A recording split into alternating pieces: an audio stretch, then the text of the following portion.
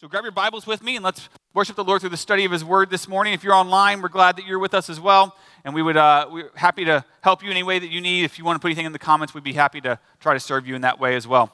So today in our Bibles, we're going to be turning to Luke chapter 2. We're actually going to be starting in the same text that we looked at last week with the shepherds and the angels.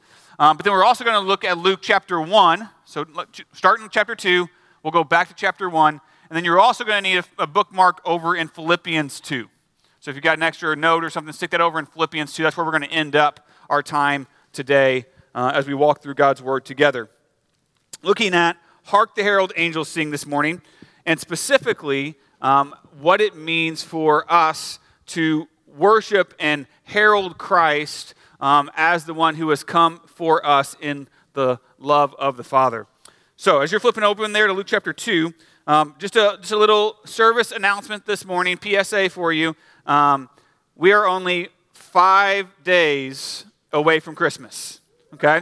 So all you procrastinators and shoppers, 5 days. That's what you got, all right? So get to the store, man. Get your wife's present if you haven't done that yet. Get it under the tree.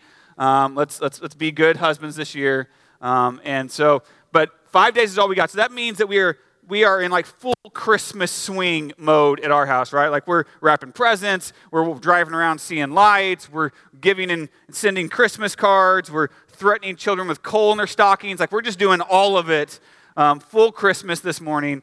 And it means we're also about 19 days into the exact same Hallmark movie with a different title and a different cover, one a day for anybody track with me here? Like, have you noticed this? It's the exact same movie. I saw this on Facebook this week. They're all the same. All right, and I know some of you love them, and that's great, and just letting you know if you haven't caught on yet that they're just repackaging the same movie for you with a new title each time. But here's the reason why, right? Because there's some reason that Hallmark keeps making the same movie, and people keep watching the same movie over and over again. And that's because inside of us as humans, we are hardwired with this need, with this drive to love and be loved. And so what they're doing is they're just going back time and time again. They're just tapping that same desire over and over and over, right? But here's the reality, friends. The love that we need, the love that we really want, the one that we really desire deep down in our hearts, is not found with your old flame when you go home for Christmas. Okay, that's the wrong kind. The love that we need, the true, fulfilling, lasting, filling type of love only comes from one place, and His name is Jesus Christ. That's why we celebrate Christmas, and that's what I want to show you this morning from these texts, is that the love of God came in the gift of Christ to give me life. The love of God came in the gift of Christ to give me life. So like I said, we want to start in Luke chapter 2 today, picking up again with the shepherds. I'm going to start in verse 8, just kind of give us some context this morning. It says, in the same region, there were shepherds out in the field, keeping watch over their flock by night. And an angel of the Lord appeared to them, and the glory of the Lord shone around them, and they were filled with great fear. Now, check out the angel's words here. It says, and the angel said to them, fear not, for behold, I bring you good news of great joy that will be for all the people. For unto you is born this day in the city of David a Savior who is Christ the Lord. Now, drop down to verse 14 and look at their second part of their message. It says, glory to God in the highest, and on earth peace among those with whom He is pleased. So the first thing you need to know about this morning about God's love for us is this. Christ came in love to reconcile me. Christ came in love to reconcile me. So the angels here, when they're announcing this great news this good news of great joy, they anchor that in this statement in verse 11. They say, because today, born in the city of David is Christ the Lord. Now, we learned a couple weeks ago, or maybe it was last week, that Christ isn't actually His name, right? Christ is His title. It means Messiah. It means anointed one, the one who was being sent by God to save, to redeem His people. And the emphasis here that the angels are making is that this Messiah is connected to the city of David. In other words, he is from the line of David. He is one of David's ancestors. Okay? And this was a big deal because the Old Testament had actually promised, there was a prophecy given to David that one day from his line, from his ancestors, would come this Messiah who would set up an everlasting kingdom. Right? And so this here, as the angels pronounce this, they are bringing the fulfillment of this prophecy from 2 Samuel chapter 7. This is God talking to David here. Chapter 7, verse 12, he says this, "When your days are fulfilled and you lie down with your fathers, I will raise up your offspring after you, who shall come from your body, and I will establish his kingdom. He will build a house for my name, and I will establish the throne of his kingdom forever." So the angels here are announcing to the shepherds, the one you've been waiting for, the one from David, he's here. He has come. Right now, in the city of David, you can see him. He is Jesus the Christ. And then the shepherds run off to go see them, right? Like we know about that.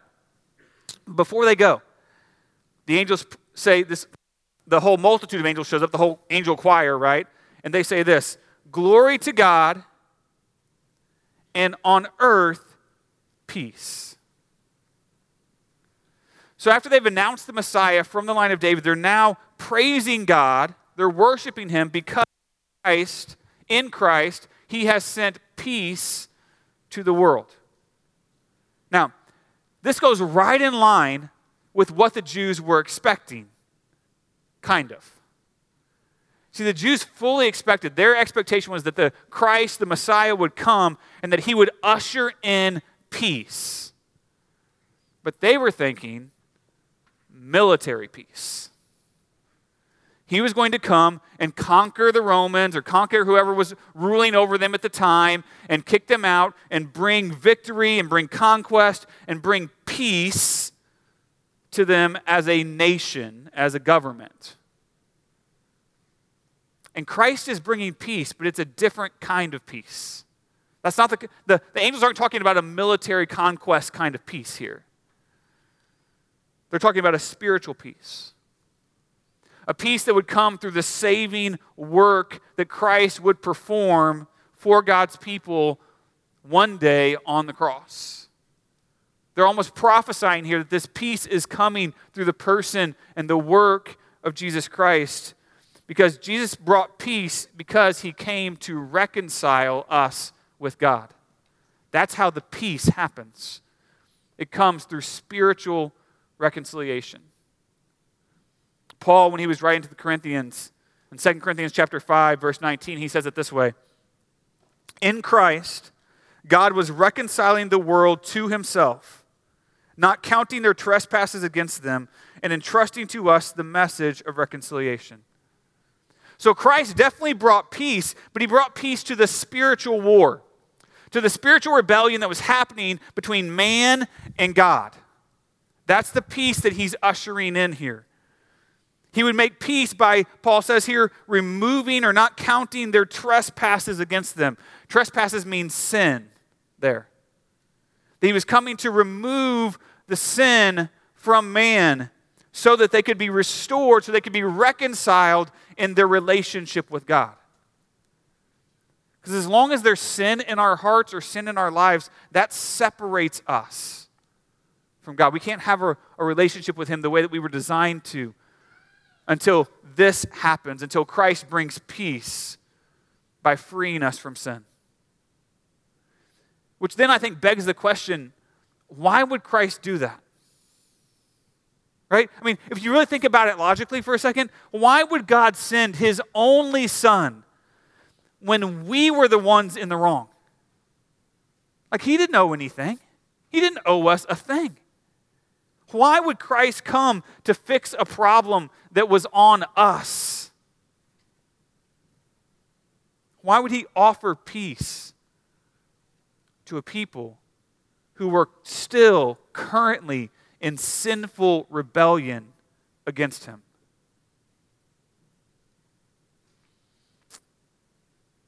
The answer comes in 1 John chapter 4 and verse 9. John writes this. He says, In this, the love of God was made manifest among us, that God sent his only Son into the world, so that we might live through him. In this is love, not that we loved God, but that he loved us and sent his Son to be the propitiation for our sins. The anchor for why Jesus came to reconcile us was love.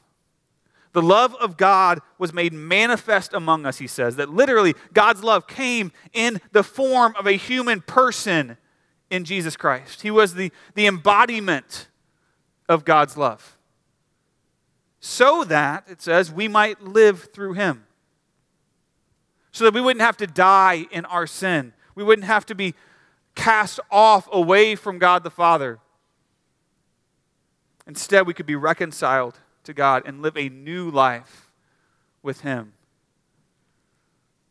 But that only happens because Christ, it says here, made propitiation for our sins. Now, propitiation is a big, fancy Bible word, right? Propitiation literally just means payment. In the simplest form, it means payment. Jesus came to make payment for our sins. See, when we sin, when we rebel against God, we then have a debt that gets racked up of wrath and punishment that we deserve to receive. And that wrath, that punishment has to be settled. It has to be paid for one way or the other. And so Jesus came to make that payment. Christ brought us peace by paying our sin debt to God so that we could be reconciled to him. That's our Messiah. That is why we give glory to a baby born in a manger.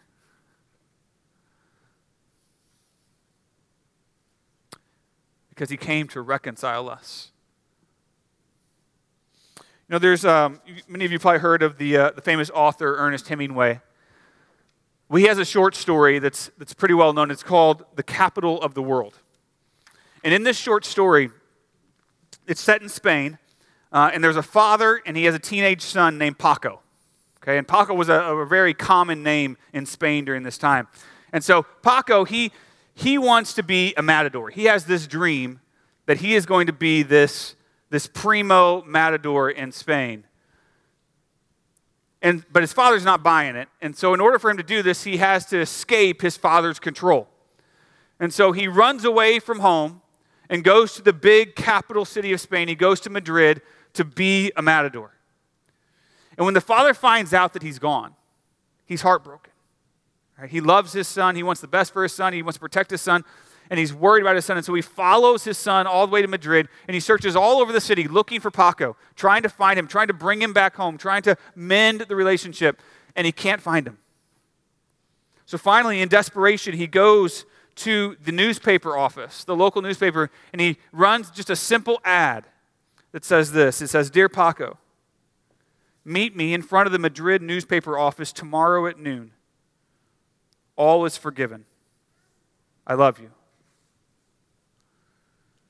So the next day, the father comes back, and he comes to the newspaper office at noon, and as he approaches, he looks up, and he sees that there are 800 Pacos outside of the newspaper office.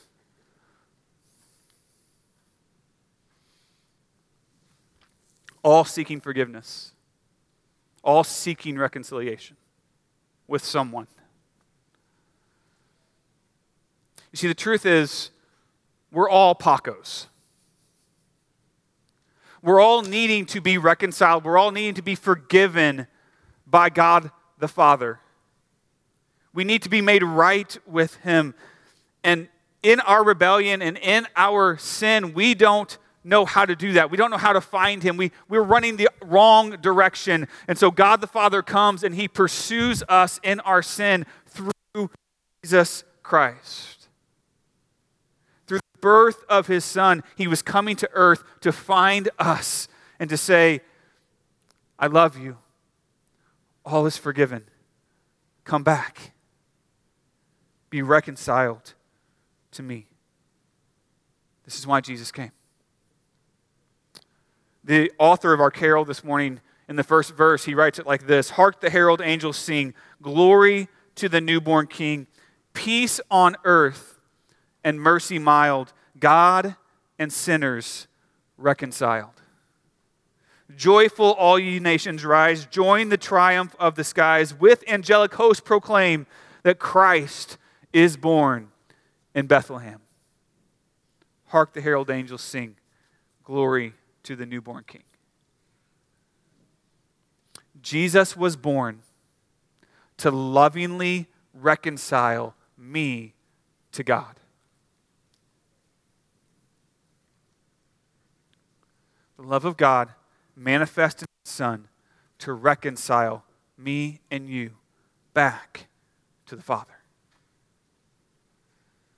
But there's a second part of love that we see illustrated here in the Christmas story as well. So flip back a chapter in Luke. Go back to chapter 1. We're going to back up in the story now. So that was after Jesus' birth. Now we're going to go before Jesus' birth. And here we have the instance where the angel is coming to announce to Mary what's going to happen, right? The coming of Christ through her. So in verse 30, chapter 1 of Luke, verse 30 says this: And the angel said to her, Do not be afraid, Mary, for you have found favor with God, and behold, you will conceive in your womb and bear a son, and you shall call his name Jesus. He will be great and will be called the Son of the Most High, and the Lord God will give to him the throne of his father David, and he will reign over the house of Jacob forever, and of his kingdom there will be no end.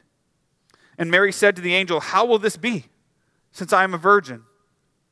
And the angel answered her, The Holy Spirit will come upon you, and the power of the Most High will overshadow you. Therefore the child to be born will be called Holy, the Son of God. Second thing about love is this: Christ came in love to represent me. Point number 2, Christ came in love to represent me. Now, the doctrine that we see illustrated here and what the angel is saying to Mary is called the incarnation. All right, again, kind of a big fancy theological word, but it just simply means this: the incarnation is the doctrine of God the Son becoming human. The second member of the Trinity, God the Son, coming down in human form on the earth. That's what we mean when we say the incarnation. Okay?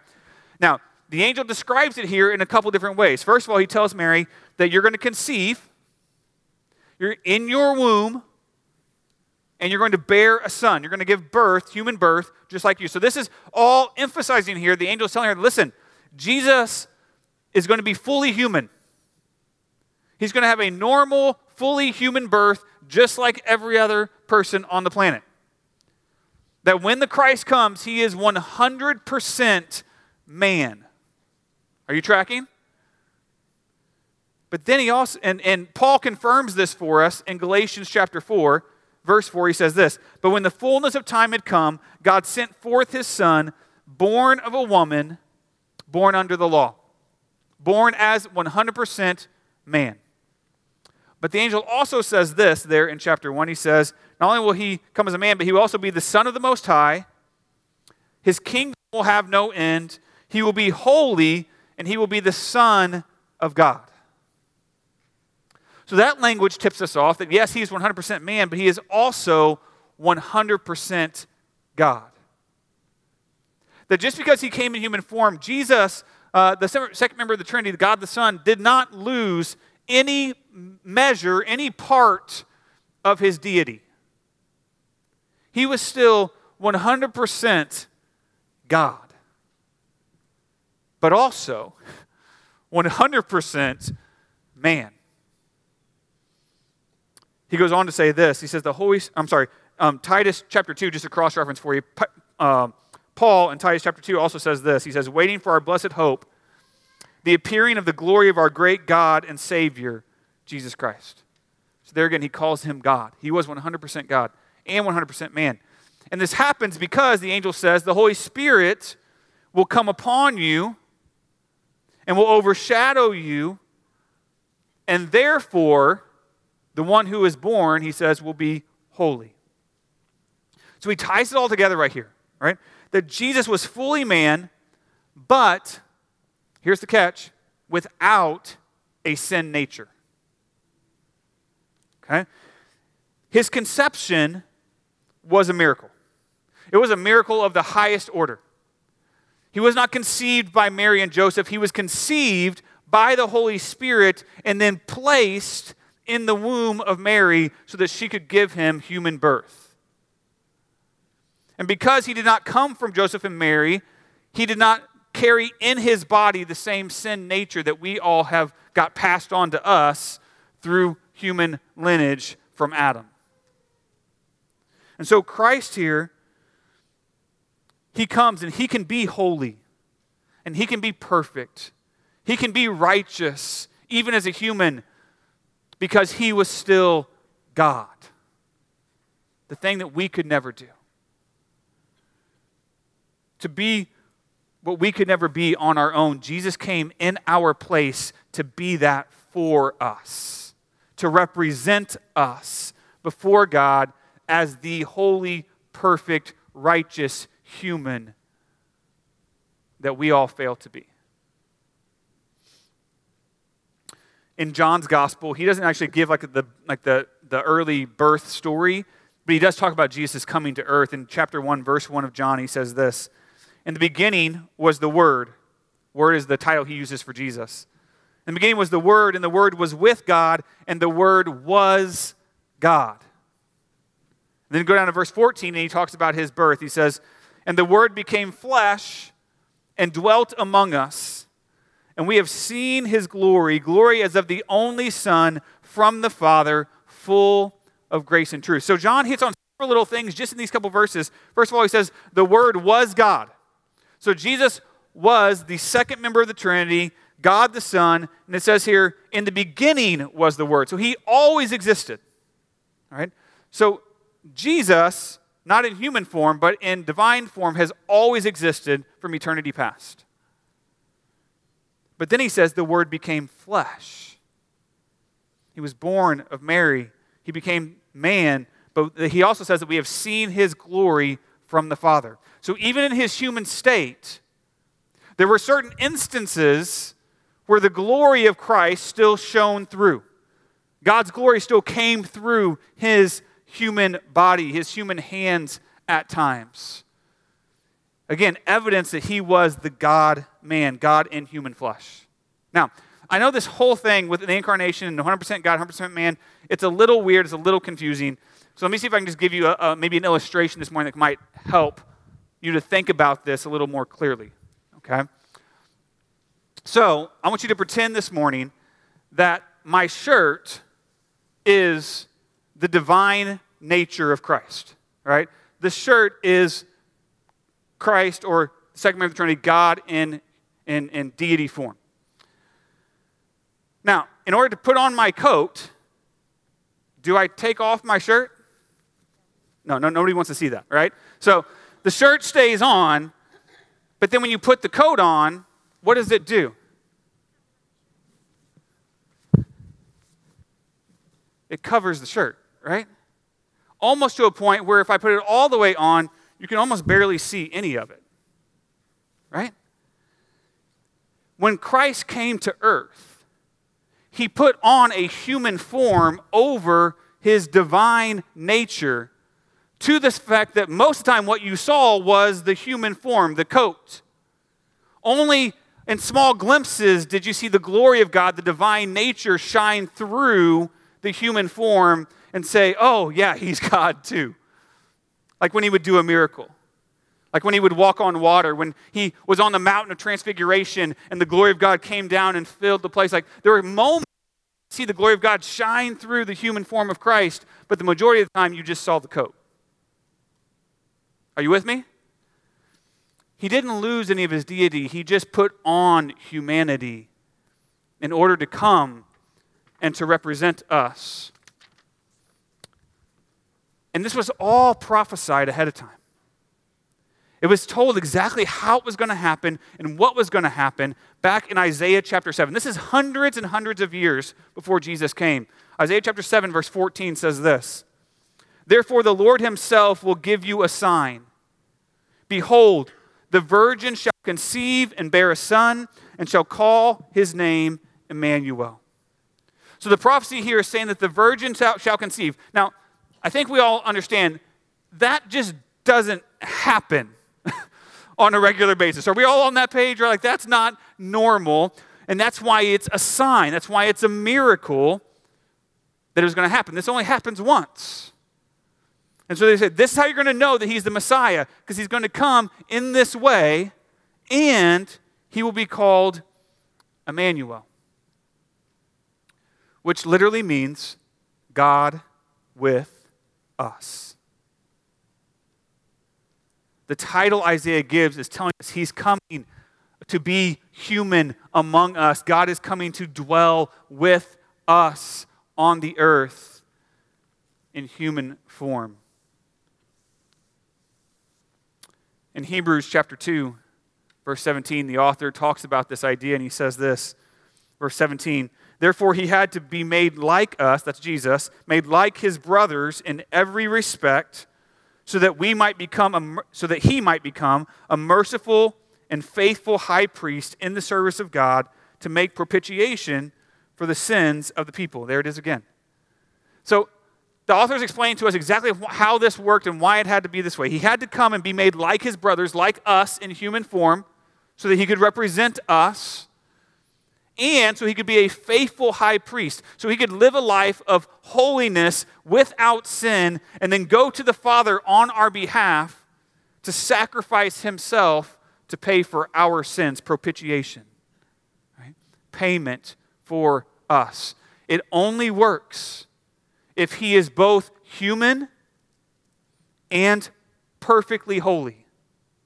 That's why Jesus is the only one who could ever achieve this for us, because of the incarnation. In order to take our place, Jesus had to enter into our space. He had to come in human form on the earth. And that's why he was born. When I was a little boy, I was friends with a neighbor, and we loved to climb trees. And in between our house, we had this huge line of just beautiful, tall pine trees. I mean, these things were so huge. They had to be 100 feet tall. At least that's what 5-year-old Micah thought, okay?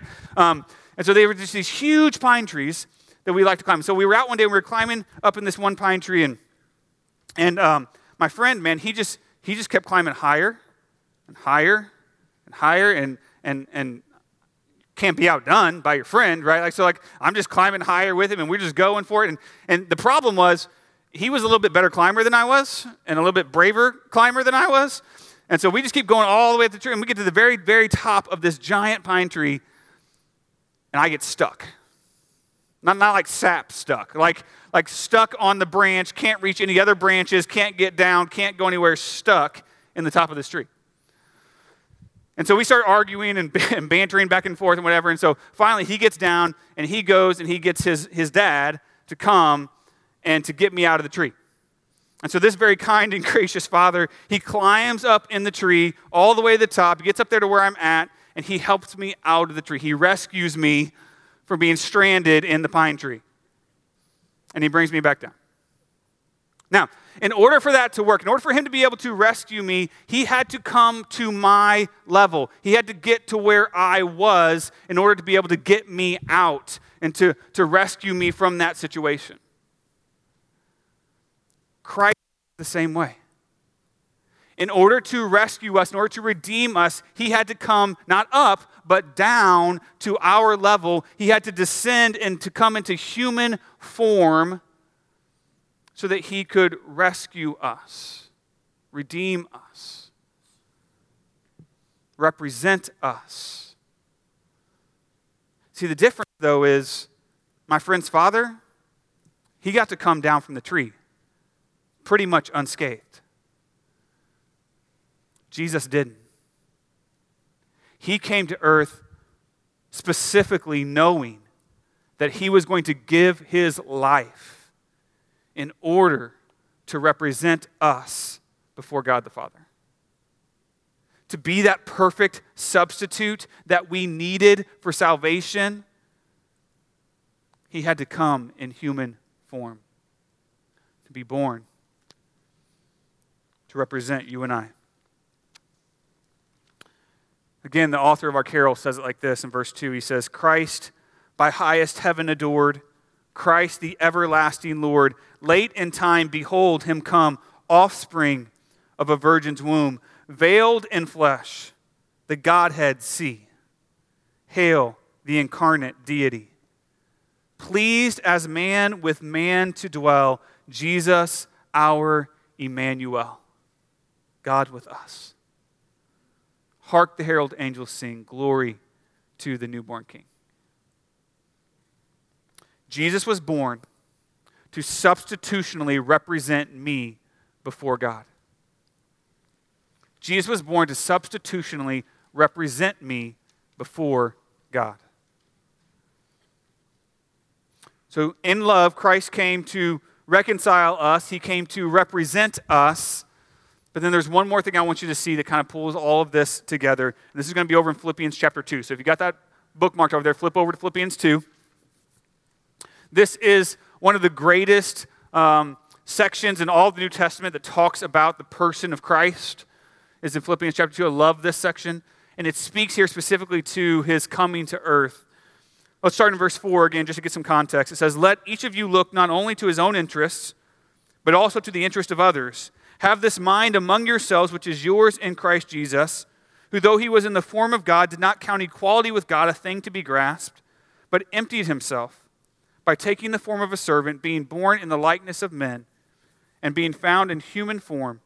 He humbled himself by becoming obedient to the point of death, even death on a cross. Therefore, God has highly exalted him and bestowed on him the name that is above every name, so that at the name of Jesus every knee should bow in heaven and on earth and under the earth, and every tongue confess that Jesus Christ is Lord, to the glory of God the Father. Third point this morning is simply this: Christ came in love to rescue me. Christ came in love to rescue me. So here in this passage it says that Jesus, or God, remember, emptied himself. Now, this is kind of a hard and controversial passage here in the Greek to translate. So there's lots of kind of debate over how this should be phrased. And in fact, if you look at several different translations of English Bibles, you'll probably see a lot of different phrases here. The ESV here uses emptied himself. All right? But even the ESV, that's the 2016 version. If you went back to the 2002 version of the ESV, it actually said that he made himself nothing. All right? And so there's different ways they translate this, but emptied himself is probably the best translation to stay true to the Greek. The problem is some people don't like that translation because they're afraid that that is going to imply or make people think that he somehow emptied himself of his deity, that he somehow gave up or put aside his divine nature. But if we look in the context of what Paul's writing here, Paul's not talking about that at all. He's not talking about Christ emptying his divine nature. He's talking about him changing his form. Right? Look, he says that he came in the form of a servant, that he came in human form. The emphasis here is on the form that he's taking. And so he emptied himself of his divine form, not his divinity, but his divine form, to take on human form, God in the flesh. You guys remember that TV show, like in the last 10 years or something, Undercover Boss? You guys ever see that? You ever see that one? So if you haven't seen it, it's like this show where they find like CEOs or like owners of these giant companies, and then they take them and they put them in a disguise, and they send them out on the front line to be like frontline workers and work on like the very bottom of the company, just kind of see what their company's like, as a CEO. And so they're like, here's a picture of one of the guys that they took and made him into a construction worker in his company, right? So like just completely changed their appearance, the whole thing. And they go out, and for a couple weeks, they actually work, like legit work as an employee of the company on the front lines. Now, when they're out there working on the front lines, they look like every other employee. They're doing the work of every other employee. They look just like everybody else.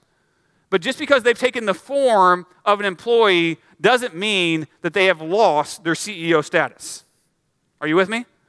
All right, they could still fire anybody on that job site, right? They could still call any shot they wanted to call because they still retain the title. They still retain the power, the status, despite the fact that they've changed the form in which they're working. That's what Paul's talking about right here. That he came and humbled himself in human form. And again, the question is why? Why would the God of the universe make himself part of the creation that he created and humble himself to the place of being a servant in human form? It's the same answer for the whole sermon. It's because of his love. It's because he loves us. This whole section in Philippians is the definition of love that we use here at Harvest. Love is simply this: you be for me. Love is not a feeling. Love is not an emotion. Love is a choice. It's an action where you choose to put somebody else before yourself. That's what Jesus did when he came. He chose to put us ahead of himself, and he emptied himself of his divine form and came in humble humanity to the point where it says that he was obedient to death on a cross. In love, Jesus took human form for the express purpose to die. He came as a sacrifice for sin. In 1 Peter chapter 2, verse 24, it says this: He himself bore our sins in his body on the tree, that we might die to sin and live to righteousness. By his wounds, you have been healed. Jesus came to bear our sins. You see, every one of us are plagued by sin. We have sinful hearts. We have sinful minds. We make sinful choices. And all of this sin, all this rebellion against God, all this wanting to go our own way and do our own thing, it puts us at odds with the God of the universe. And because we have rebelled against his holiness and his righteousness and his perfection, we deserve his wrath. We deserve punishment. We deserve death.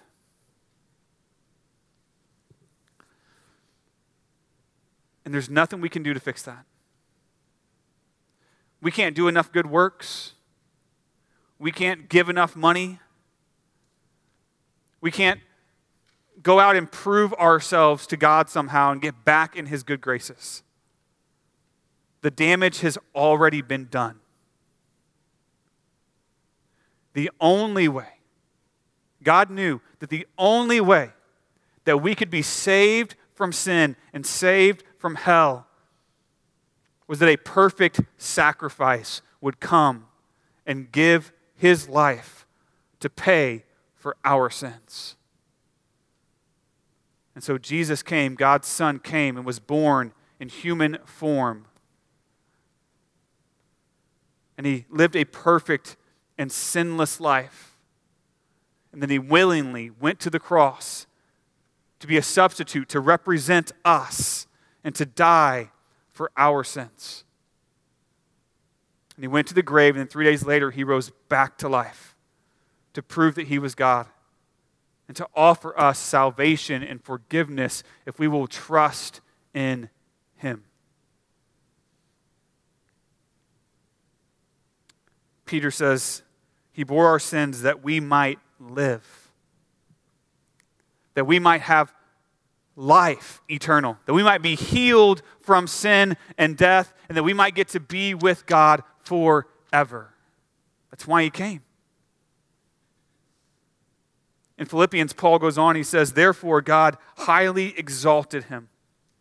That includes both exalting him in his resurrection, but also exalting him in his ascension and his returning back to divine form with God in heaven.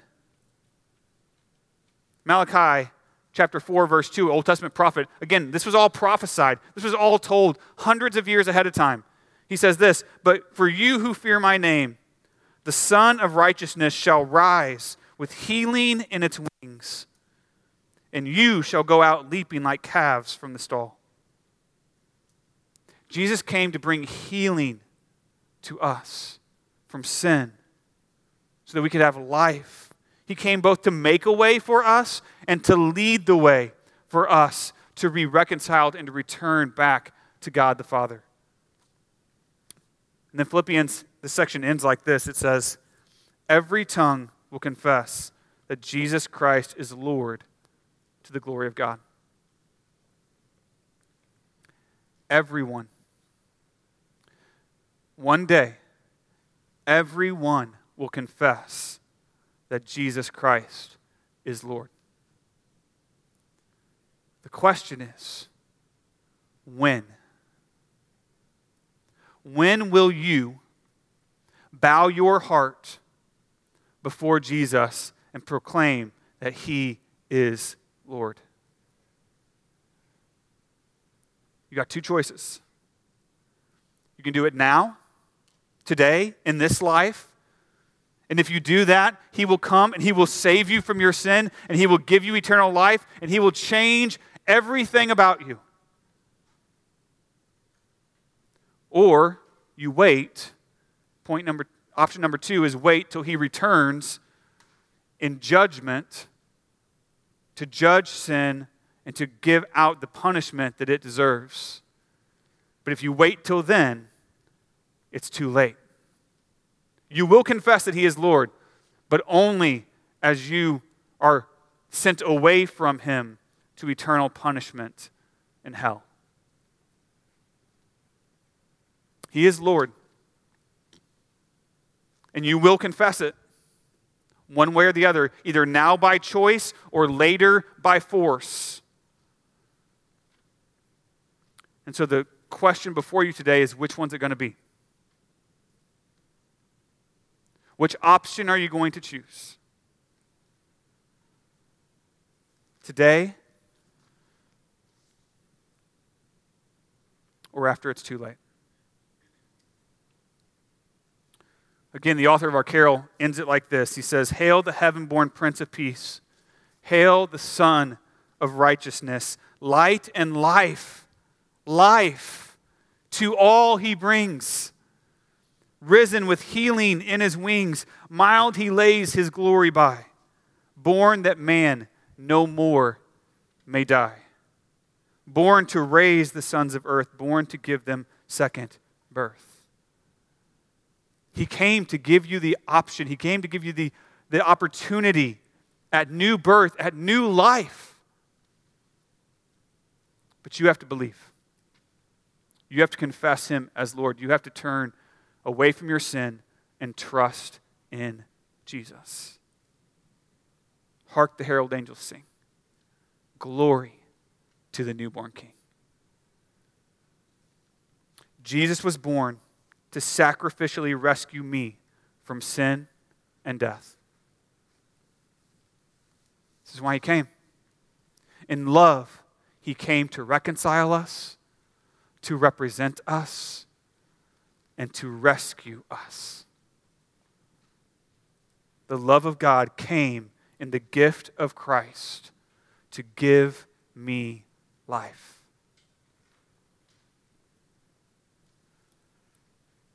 You know, love is a major theme at Christmas, right? And it should be. Again, we all want to be loved. We all want to give and receive and experience love at Christmas. But I'm telling you, friends, the love that matters most is the love that we need the most, which is the love that only comes from God through the gift of Jesus Christ, His Son. And so if you have not yet trusted in Christ, if you have not yet received that love from the Father and forgiveness for your sins, I urge you, do that today. Will you receive the free gift of salvation that God has given us in His Son, Jesus Christ? Right here, right now. You don't need to wait any longer. I'm telling you, this can be the greatest Christmas of your entire life if you will trust in Jesus today. So I'm going to pray, and then we're going to sing a song of worship unto the Lord. But if you're sitting here today and you have not yet done that, if you have not yet confessed your sin and turned and trusted in Jesus for salvation, I want to invite you as I pray, you just pray and do that right here, right now. Just in your own words, just talk to the God and just say, listen, God, I believe. Please forgive me of my sin. Make me a Christian. Make me a follower of Jesus. And he'll do it right here, right now. Let's stand. Let's pray together. Heavenly Father, we just come to you this morning. We're just bowing before you, asking you, God, to do another miracle here today. Lord, as we thank God, as we celebrate, as we look back on this wonderful, miraculous birth of our Savior, of the great gift that you have given us in Jesus Christ, God, we come with humble hearts today, just asking again for another miracle. Lord, give someone here today new life in you. Lord, raise them from the dead. Call them out of sin. Lord, Holy Spirit, revive their hearts right here, right now. For those that are watching online at home, God, do it there too. There's nothing special about this room, God. You are with us wherever we are. Lord, may your Holy Spirit turn hearts and minds back to you today. Lord, reconcile us, redeem us, rescue us.